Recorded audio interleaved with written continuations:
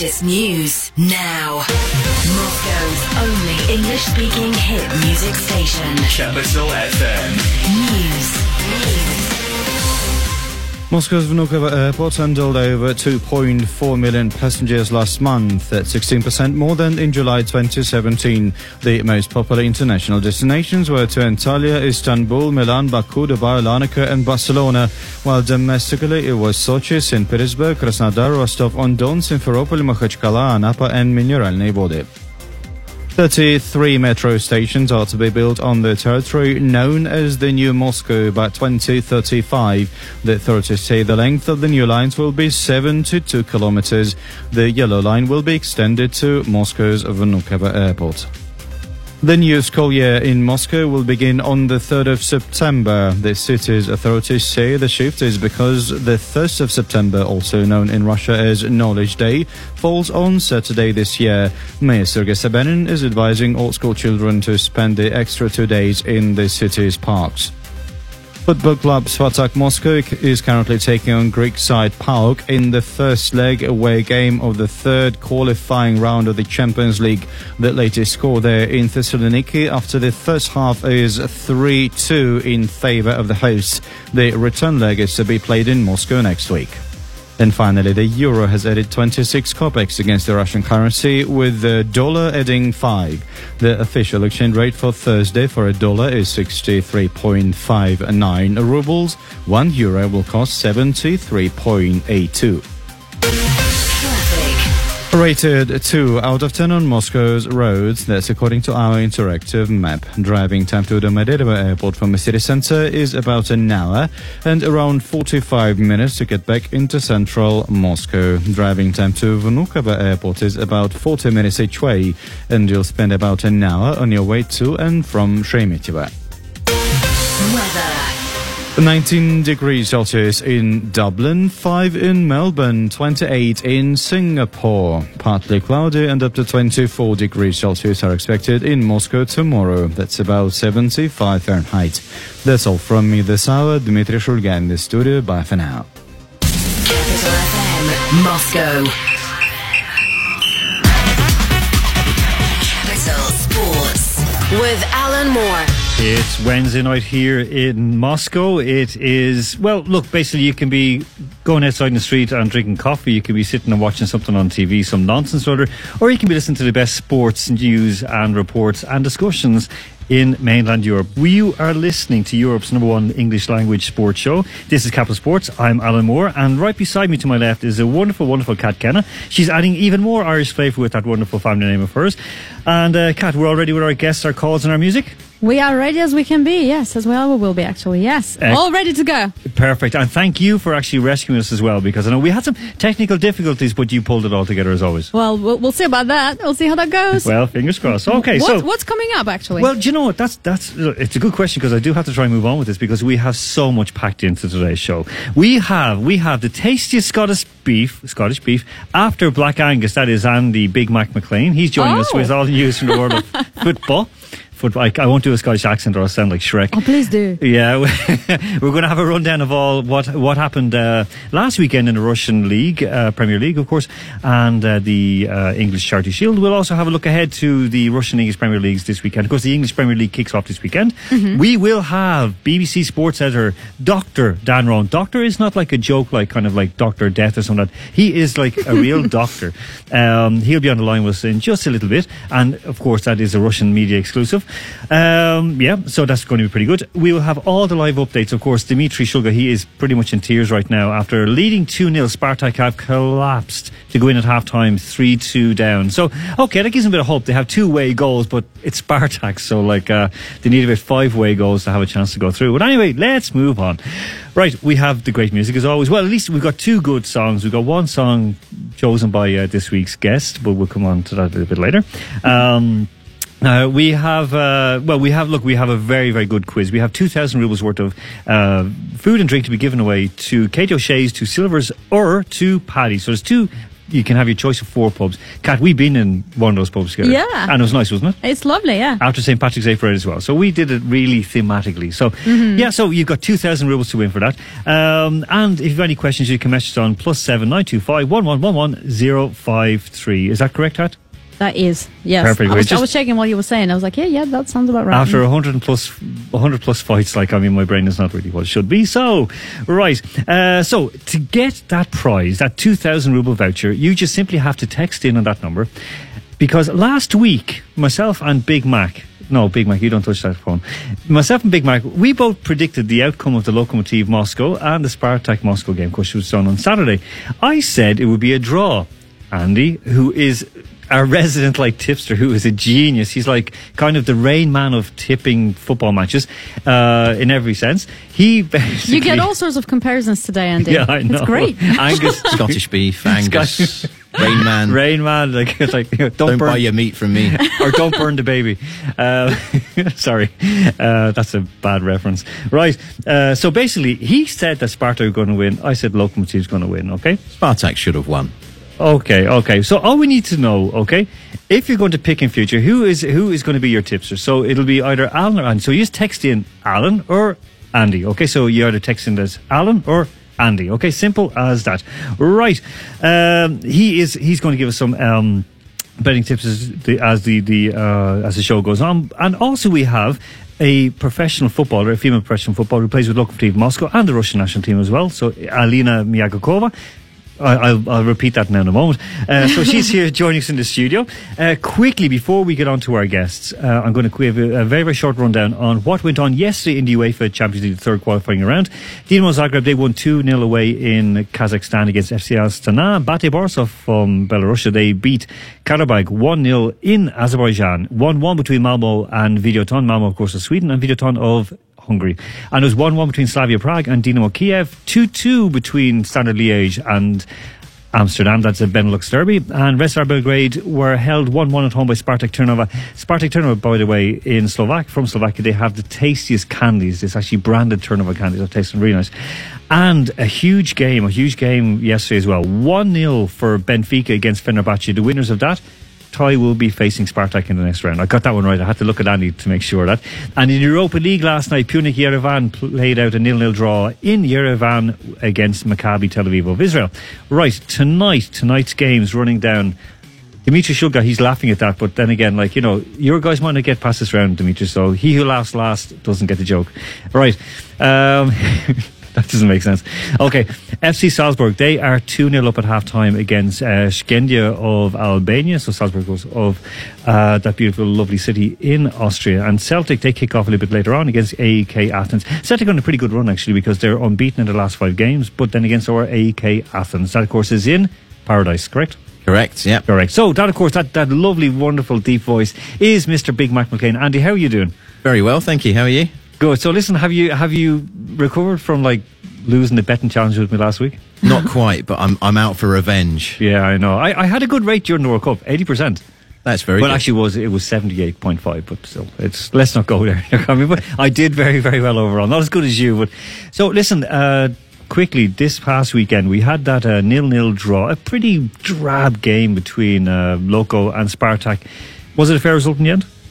I think Spartak edged it in terms of possession, chances created, and I highlighted it to you last season as well. I thought Lokomotiv were a bit pedestrian in the middle of the park, and it really showed again that I think they will struggle to create chances against some of the big boys this year. Do you mean big boys in Europe or big boys at home, or both? Both.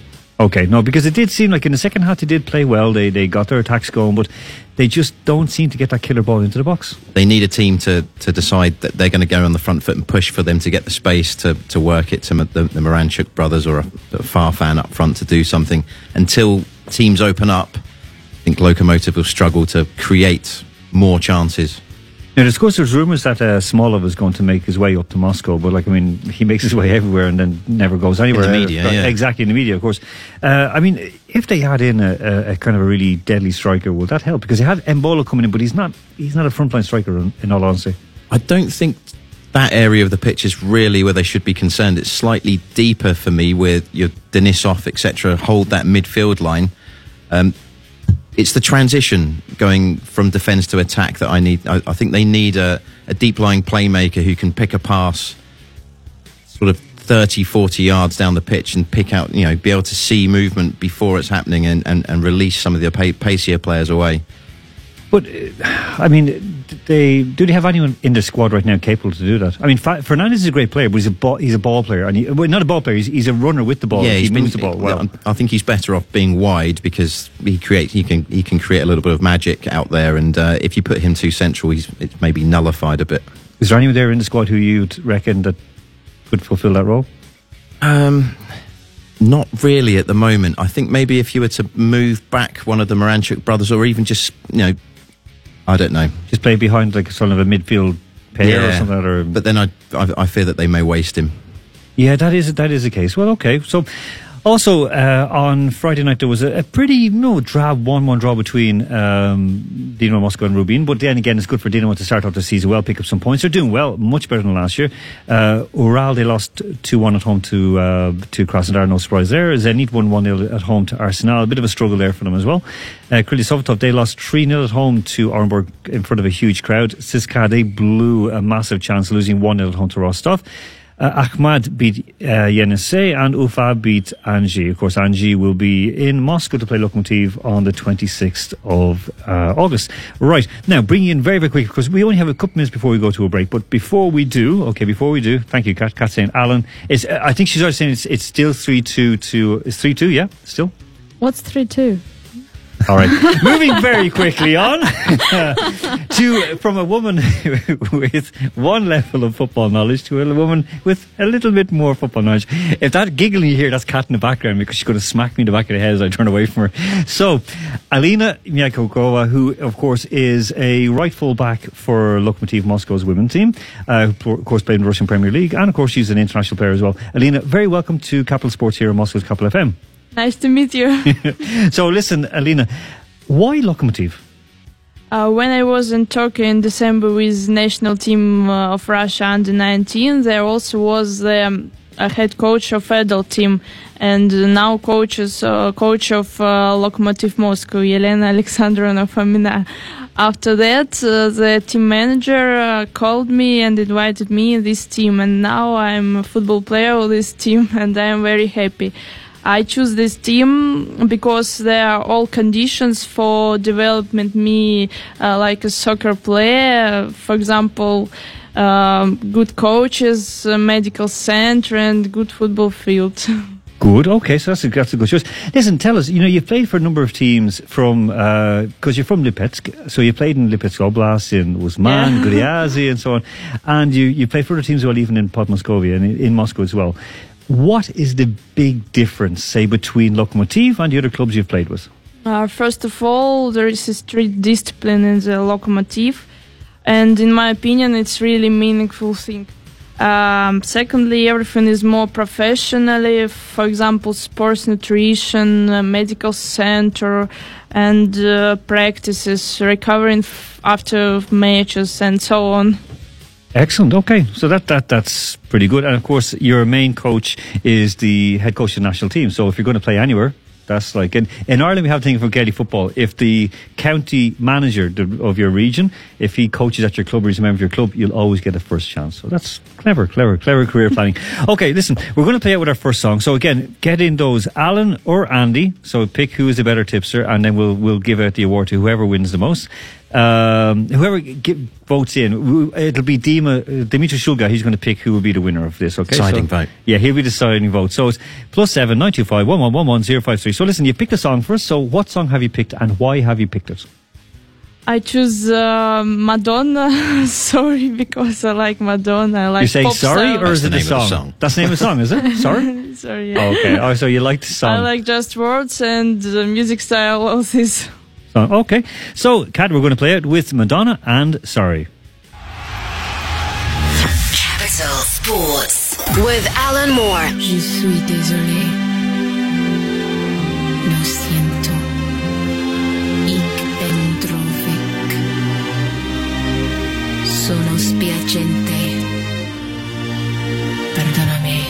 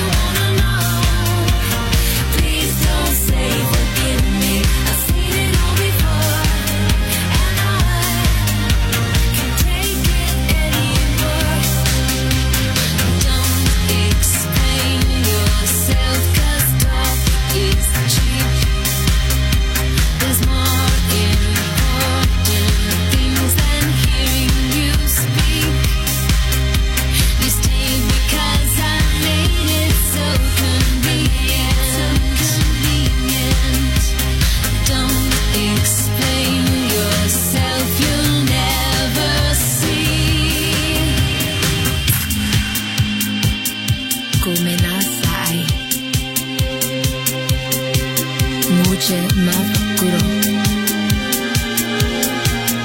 Pisze, proszę.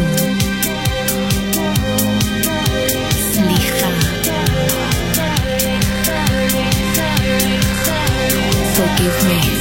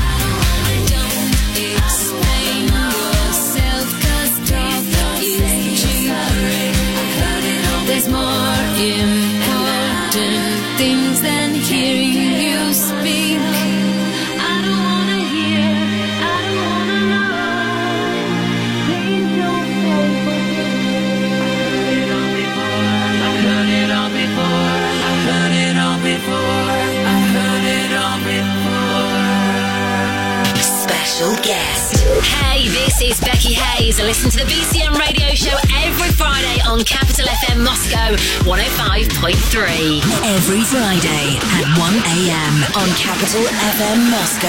I like the way you do your We speak English. We play the hits. Capital FM. Capital Sports with Alan Moore.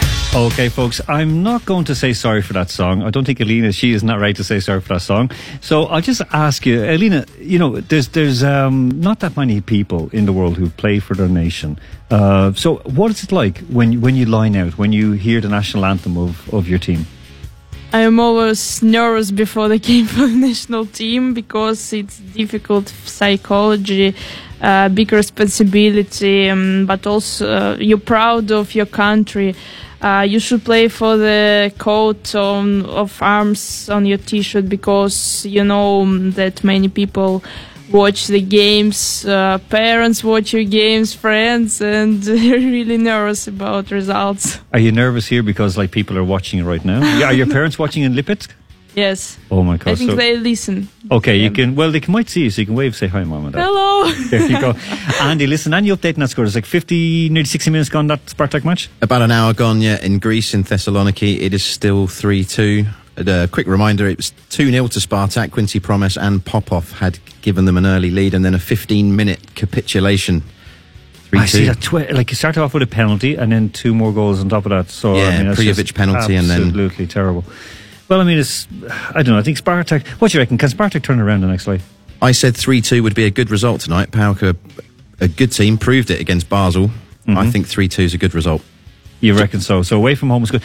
I mean, I did think actually a draw would be good, okay? From 2-0 up, it's a disaster, but still, I mean, overall, they're two away goals, yeah. I think I'll take 3-2. Yeah.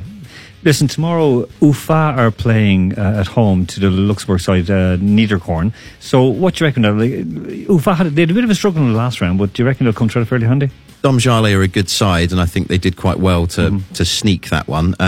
Progress are obviously a little bit close to my heart due to their success last season. Mm-hmm. But they are an amateur, a semi-professional team. Yeah, that's true. And I think they should put them away. That, of course, is in the Europa League tomorrow night because we've got there's quite a few good games. There's Alishkert from Armenia. By the way, Skendia, of course, as Andy pointed out correctly, are from Macedonia. I was thinking of Skenderbau, who are from Albania. So my mistake. So they're playing Cluj-Napoca.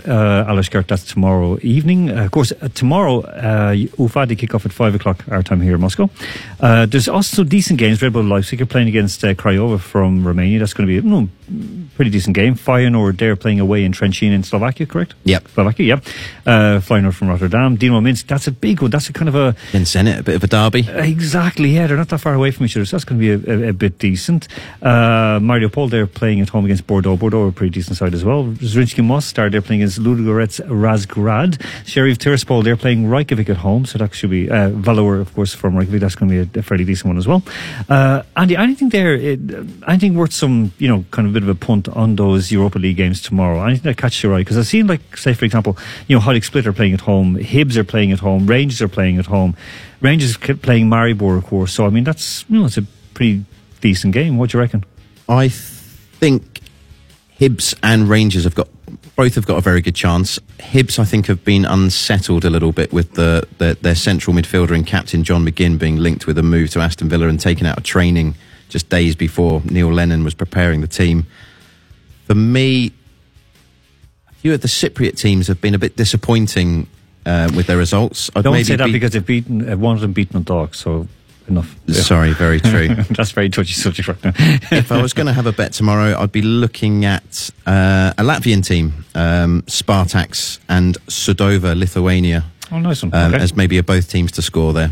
Hibs are playing Molde, of course, of Norway. Both those games kicked off at 9:45. One other interesting game as well is Sevilla playing at home against Zalgiris Vilnius. Of course, Sevilla beat Újpest of Budapest in the last game, and actually I'll be interviewing the president and owner, Roderick Duchalet, who, of course, his dad owns Charlton Athletic. But I'm going to speak with him just purely about football in Hungary. That'll be in a couple of weeks' time. Okay, so we're going now live on a call all the way to England to a man who I have to say, I sent him a message after some awards not that long ago for journalism, and I just, I felt for him because a person who gives everything so openly, so decently, and honestly, and sort of a very, very balanced reporting, which is very difficult this time, anywhere, especially right now, the way the world is. But he always does. He does his best, and he does more than his best. And of course, as we heard when we were speaking with Paul Kimmage rates him very, very highly. And of course, anyone who Paul Kimmage rates has to be rated. So we are very, very happy to go across to speak with the sport editor for BBC, Dr. Dan Rowan. Dan, how are you doing? I'm well, thank you, Alan. Although I have to correct you, it's not a doctorate I received the other day, a fellowship it was from university, so I can't claim to be a doctor, I'm afraid. I would be very undeserving of this place. Well, listen, I'll have to try and sort that out for you, or else I think you're going to go off for a quest for a ring or something, will you? Say that again, Alan. Sorry, it's a rough line. Sorry, I said that that I'll have to try and sort out a doctorate for you, because I'm afraid that if you're just a fellowship, you're going to go off and look for a gold ring. That's correct. Yes. So maybe one day. Okay, listen, I'm going to sort it out. Dan, right down to it. Look, it seems that more and more, sports journalism is about kind of unquestioning cheerleading, both here, especially in Russia, and abroad as well. Why are you not doing this as well? Well, I mean, from my point of view, Alan, I've always felt I'm a journalist first and a sports reporter second. I mean, my passion and interest was always in the news. I wanted to be a reporter initially, not necessarily a sports reporter. So while I love sport, I'm a very loyal fan of various teams and individuals, I recognise its importance in society and care deeply about conveying the colour and escapism and the drama and inspiration sport provides. And I want to make every match report, profile interview that I do with a sports person as strong as it can be. Despite all that, deep down, I'm just as interested, if not more so, in the things that journalists working in other areas of news would do, i.e. holding those in power to account, investigating potential wrongdoing, putting sport into context and analysing the politics, money, the law and the crime of sport. And so I guess I get a bigger buzz out of chasing and landing a big interview, or trying to do some original journalism, or revealing something that someone doesn't want you to know, or asking a good question, for example, at a press conference, or explaining why sport matters, what could be better about it, and what's gone wrong on a news bulletin, than I do about just reporting simply on the sport itself. Now, I think there are many different types of sports journalists, but mostly you can divide us into two groups. Those who see their job as covering the sport per se, for example, commentators, and then those who are intrigued by the news stories behind sport. In my role, I have to do a bit of both. But I recognise I have a very privileged position. The problem, of course, the challenge is that for some reporters, they may be working in just one specific sport or even on one specific club, if they're in regional media or local media, and they need access to do that job. And if they're challenging or questioning, then that access can be denied or impeded. And so I understand why some do not do that, and I can see how it happens. But at the same time, that would frustrate me deeply. I'd rather work, I think, Alan, in a different area of news if I couldn't agree with my journalism. And that brings me, I think, to a second point. You know, the events of recent harm that sports journalists are prepared to be independent. Sport has been brought into disrepute, whether you're talking about FIFA corruption, the doping scandals in Russia and other countries, the saga around British cycling, Team Sky's use of banned medication through medical exemptions, British sports athlete welfare crisis, various controversies at the FA, the Football Association here in England, including the child sex abuse scandal that's come out in the last year or two, the money that was wasted on the Olympic Stadium being converted after the London 2012 Games. In short, since I returned to the BBC in 2010, the ethics, the governance, and I think the trust in sport has been exposed like never before. And so for me, it would be entirely inappropriate not to approach sport journalism in the way that I try to do. It's the only way, I think, to be. You can't afford to be cheerleading. You'd be cheating the people who rely on us for impartial journalism. And I would see that as a dereliction. So the challenge, I guess, is if you take British sport as an example, that this has all happened, a lot of this grit, as we call it, or intrigue, at the same time that the country's enjoyed unprecedented success in Olympic and Paralympic sport, for example. And people rightly enjoy that. It's good news, after all. So the public, politicians and the media all like hearing about this news. So you inevitably encounter the other side of sports reporting, which is very positive, and perhaps at times not as pure as it could or should be. Dan, I mean, you, as I said, that you've taken kind of bouquets and brickbats with your reporting, and for me it's always like worthy of awards. I mean, just very very quickly on the one that you gave a great background article after the Tour de France, Geraint Thomas's epic kind of win and Team Sky's epic win. And it received praise and criticism in equal amounts, yet you simply laid out the facts. So, is it important that fans and the public, that they actually just had the facts laid out before them so they can decide for themselves? I think it is. I think that's a crucial part of my role. I mean, I don't see why our audiences, Alan, deserve facts about sport any less than they would do if they were interested in politics or business or health or media news, for instance. Sports fans may not always like it when you tell them a few home truths about their favourite club or their favourite player or manager. But I'm never going to soften or stub a story just to make people happier. That's not my role. Part of the BBC core values, which make it, for me a privilege to have that responsibility in the role that I have, is to inform and to educate. And I take those responsibilities very seriously. And yes, you're right, I received a lot of unpleasant comments and a lot of anger for that particular article, and at times quite upsetting. But all it does ultimately is make me more determined to carry on doing what I'm doing. And quite frankly, I'll be honest, it's nothing compared to what I've encountered from, say, football fans, in the past, where the tribalism and the aggression on social media is much worse. I've asked tough questions of Crewe Alexandra, a football club here, over allegations of child sex abuse at that club. They deny any wrongdoing or know anything about it, but clearly they have questions to answer over that story. West Ham over its deal for the former Olympic Stadium. I've asked Paolo Di Canio, for example, whether he was a fascist when he was manager of Sunderland.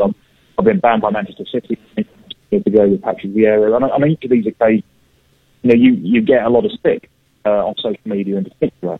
And I find a lot of that anger bad and mystifying, but ultimately it's a small price to pay for being independent. And I guess there's just something about sport, because of its tribalism and because of the passion that it invokes, that means that people are quite one-eyed often about how they feel about their sport, and don't necessarily like it when journalists provide a different point of view.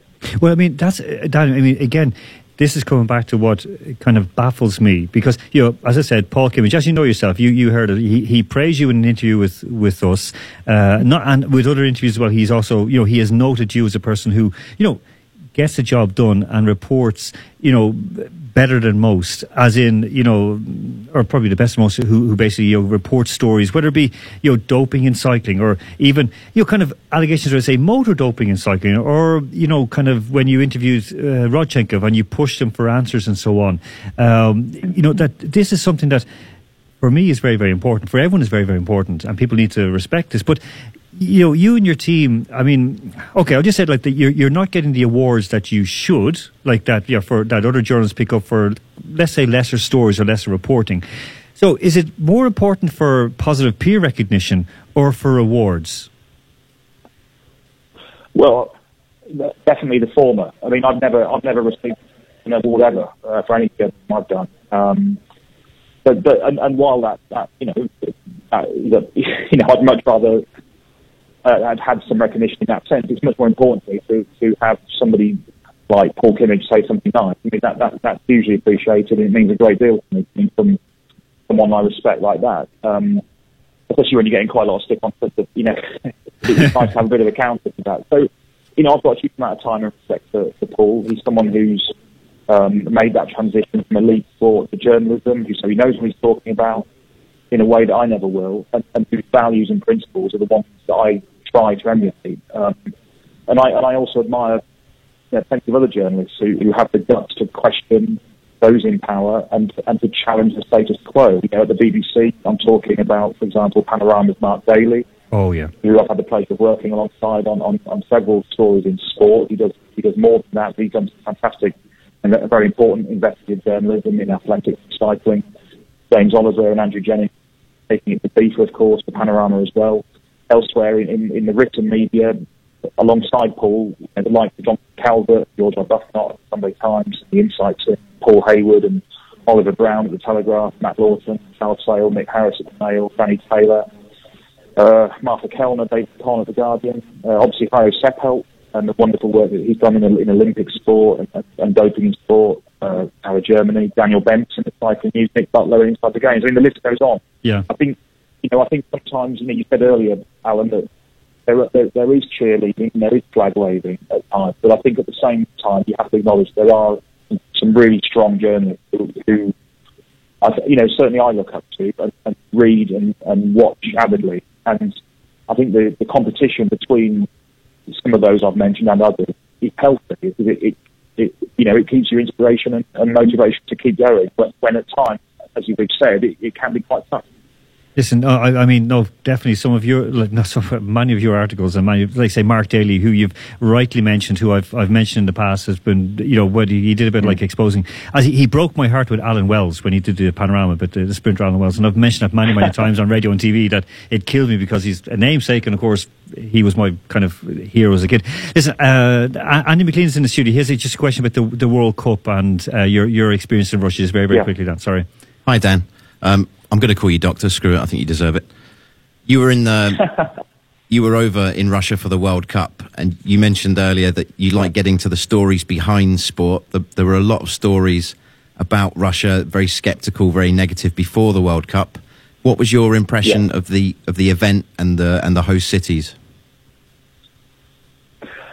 Well, I mean, I was really impressed. I mean, I've been fortunate enough to come to Russia several times in the past, covering sport. But this time it was by far the longest trip I've done here. It was 5.5 weeks, and I got to go to places that I'd never been to before. And I was very impressed with the likes of Volgograd in particular, and the historical monuments dedicated to the war dead. And Nizhny Novgorod was a beautiful town place, as was Samara, and Kaliningrad was a fascinating town to visit too. So I was genuinely taken aback by how fascinating these places were, and by the friendliness of the people, and also, I suppose, from a mega sports event perspective, there had been clearly, and I think naturally, much concern about some of the problems that the Russian sports culture has faced as a sporting nation. I'm talking about hooliganism. I was in Marseille in 2016 at the Euros to witness those dreadful scenes. Racism. We know that Russian football's had a challenge in that area as well. And of course, we all know about the doping scandal that meant that Russia's Olympic team was banned from the Winter Olympics. So you had a lot of this negative media and news in the build-up, but actually, when it came to it, it was a great World Cup. It was very well organised. Infrastructure in terms of stadia and transport was as good as I've encountered in the 4 World Cups that I've been to, probably the best, in fact. So I think it was a triumph for the organisers. There was none of the bad events that we feared occurred, and it went smoothly. Having said all of that, this is a complex picture, and we all know about the sort of things that Russia stands accused of. And of course, you have the diplomatic tension with Britain currently. You have allegations surrounding the wars in Syria and Ukraine, allegations of tampering with elections. So all of this was in the backdrop as well. So it made for a fascinating story, and one that it was a privilege to cover. It was tough. We did about 22 flights in 5 weeks, but I felt like I got for the first time a proper sense of the real Russia, and I think I'll always be grateful for that. Listen, you're going to have to come back, Dan, because, as I said, I will get you that doctorate. Andy's already named you doctor, so I'm going to make it official. So, finally, before we go, Dan, very, very quickly, listen, I just want to ask you about the future of pro sport. Is it something that we want our kids to be involved in? Well, that's a tough question. I mean, anybody who loves sport and understands the value of sport, both physically, but also I think in terms of what lessons it teaches you, in terms of teamwork and leadership and inspiration that things can be achieved if you set your mind to it, dedication, hard work, etc. For all those reasons, I would say yes, it would be something that you would want the children to get into. However, like a large part of my work over the last 2 or 3 years has been spent looking into the challenges connected with duty of care and athlete welfare. We've spoken about governance already, and those in power in sport, and how it could be done better, how it could be led better, some of the decision making could be better. I think that extends all the way through as well to the athlete experience, because it's certainly in British sport we've had a great deal of success, and that's linked to our approach to funding. We reward medals with more funding for bodies. The downside of that potentially is that there is too much of an emphasis on winning, and some believe it's a sort of win at all costs mentality, and therefore athletes are being neglected when it comes to mental health. They don't have enough say when it comes to selection appeals, when it comes to maybe allegations of bullying, the way that they're treated. This is a very broad area, athlete welfare, and I think it affects every sport. And it's forced UK Sport, our funding agency, to take a long, hard look at itself when it comes to how it handles these issues. And I've interviewed for the past 4 years several young athletes who have made a really big impression on me of the stress and the pressure that they've felt under. And I sometimes worry that elite sport hasn't got the balance right yet. There needs to be more thought given to the mental health of athletes as well as the physical health. But we're all about physical condition, maybe not so much about the mental side of things. And I think that there needs to be something of a reset at that level of sport to make sure that we are protecting these young people, because sometimes I do have concerns about that. Dan, thank you so much for your time. That's it's both inspiring and depressing at the same time. But as I said, I promise you're going to be a doctor. That's what I'm going to make as my task till the end of this year. Dan, thank you so much. It's a pleasure, Alan. Thank you. Thank you. That was Dan Rowan, the sports editor of BBC. Kat is going to kill me after the show, but she let me reach 10 o'clock alive. So to build us back a little bit of hope, we're going to play out to the break with Journey and Don't Stop Believing. Capital Sports with Alan Moore.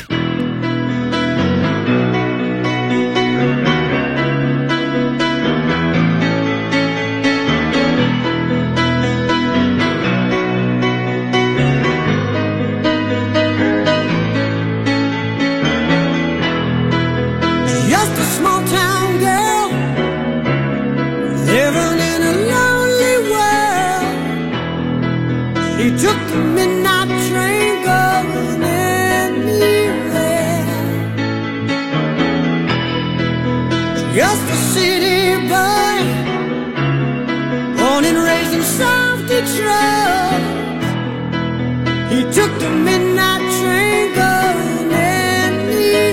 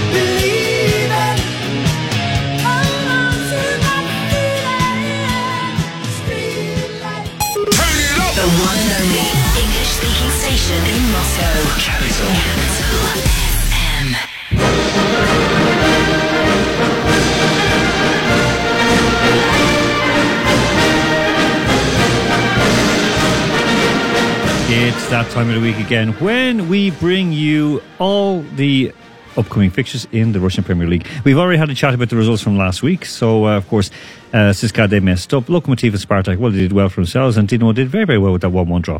So, coming up this weekend, we have, well, a fairly decent series of matches because Dinamo Moscow, they're away in Yekaterinburg playing Ural. That's on 5:30 kickoff on Friday, Moscow time, of course. Now, CSKA, they're playing Yenisei. That's away from home on Saturday. His kickoff is 4:30 Moscow time. Spartak are home against Anzhi Makhachkala. Hopefully, Anzhi will be able to afford the flight tickets up. That is kicking off at 7 o'clock on Saturday evening. Of course, Lokomotiv, they're away down on the Kazakhstan border playing Orenburg, formerly Gazovik Orenburg. That's at 2 o'clock on Sunday, a big kickoff there. So, and also actually at the end of the week, on Monday then, Rubin are hosting Zenit at 8 o'clock. So, Andy, which of those games are catching your eye? Rubin Zenit for me, I think, is the pick this weekend. I think Rubin have started quite well.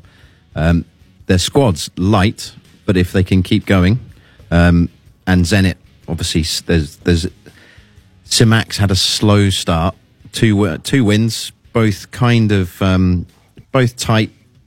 Maybe took a gamble on bringing all the Russian players back with Shatov and Zuba, and now Robert Mack, who's also returned from loan as their front three. So 3 players. Mack started off last year very, very well, actually, or the year before. I think it was the year before, just as he joined. Player. Yeah, he was very good. So those 3 have all returned, and Zenit don't seem to be clicking just yet, and Rubin are. You reckon it's a home win? I think it'll be a score draw.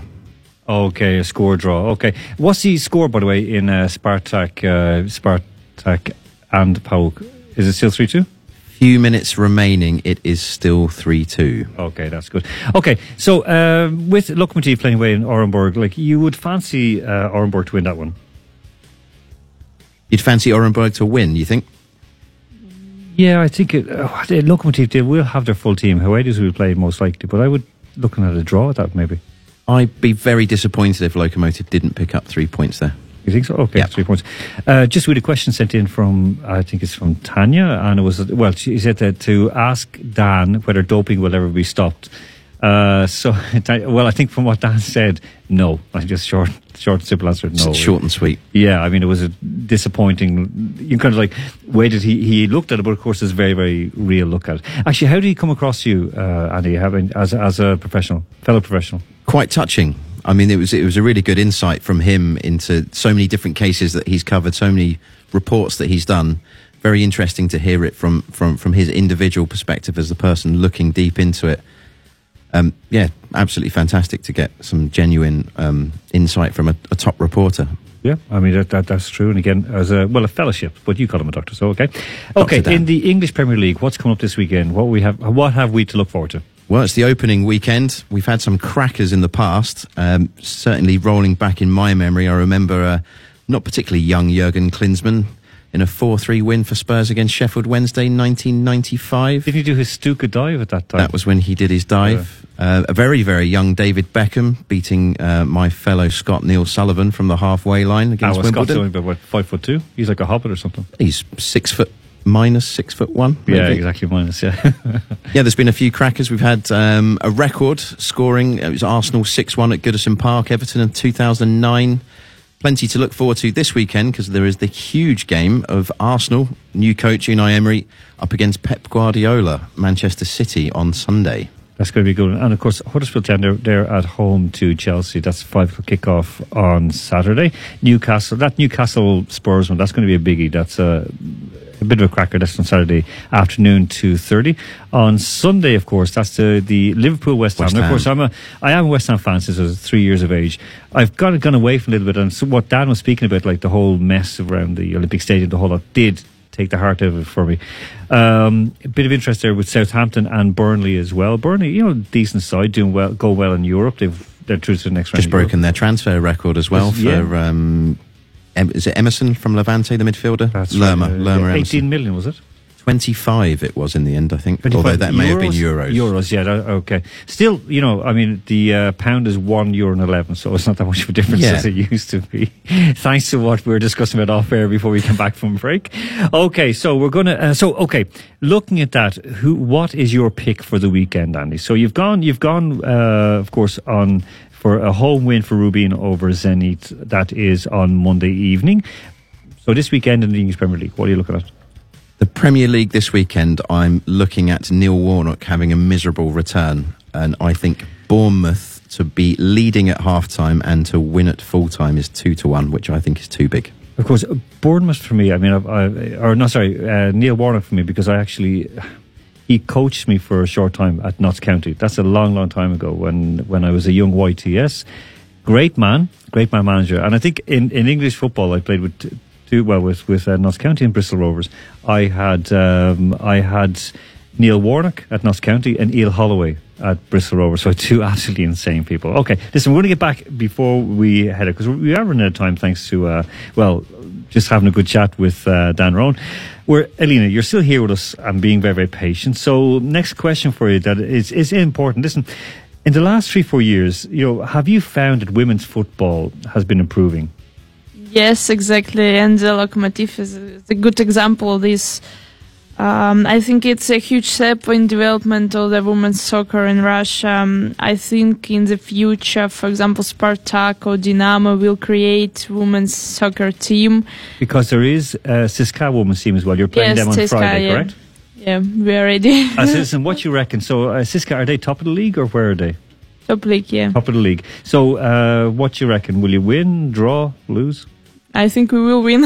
Okay, Andy, we there are you go. ready. We will a good job, and we are ready for the match. And where is that taking place and what time? At 6:00 in their stadium, Metro Shukinskaya. It's Oktyabrskaya. Stadium Oktyabrskaya. Yeah. Okay, so at 6:00 if you want to have a look at a local derby, a Moscow derby between CSKA and Lokomotiv. So we will wait you. Okay, so there you go, Andy. So she's going to tip. Yeah, I'll probably spin up and have a little bit of a look. It's not that far away from me. Okay, so listen, just before we let you go, what are your personal aims in football and in life? First, I want to be the best player, best defender in our Russian championship, and after I want to go play abroad.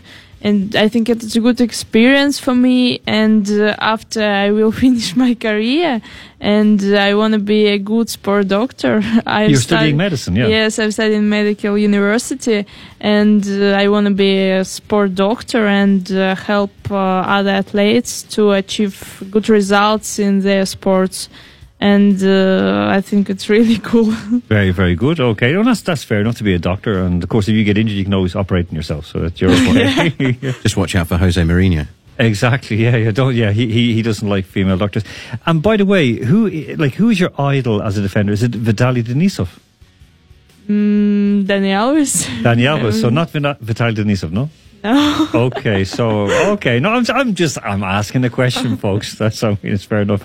Okay, listen, Aline, we wish you very, very best of luck on Friday and for the rest of your career. And I know you're going to pop into us again later on the season. Let us know how you get on. Because when are you playing in the Cup semi-final?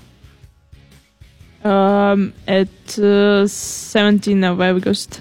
17th of August. In Perm, yeah. In Perm, okay. First game of... Yeah. There's 2 legs, there's 2 games. 2 games, yeah. Away and home. Okay, and when's the second game on?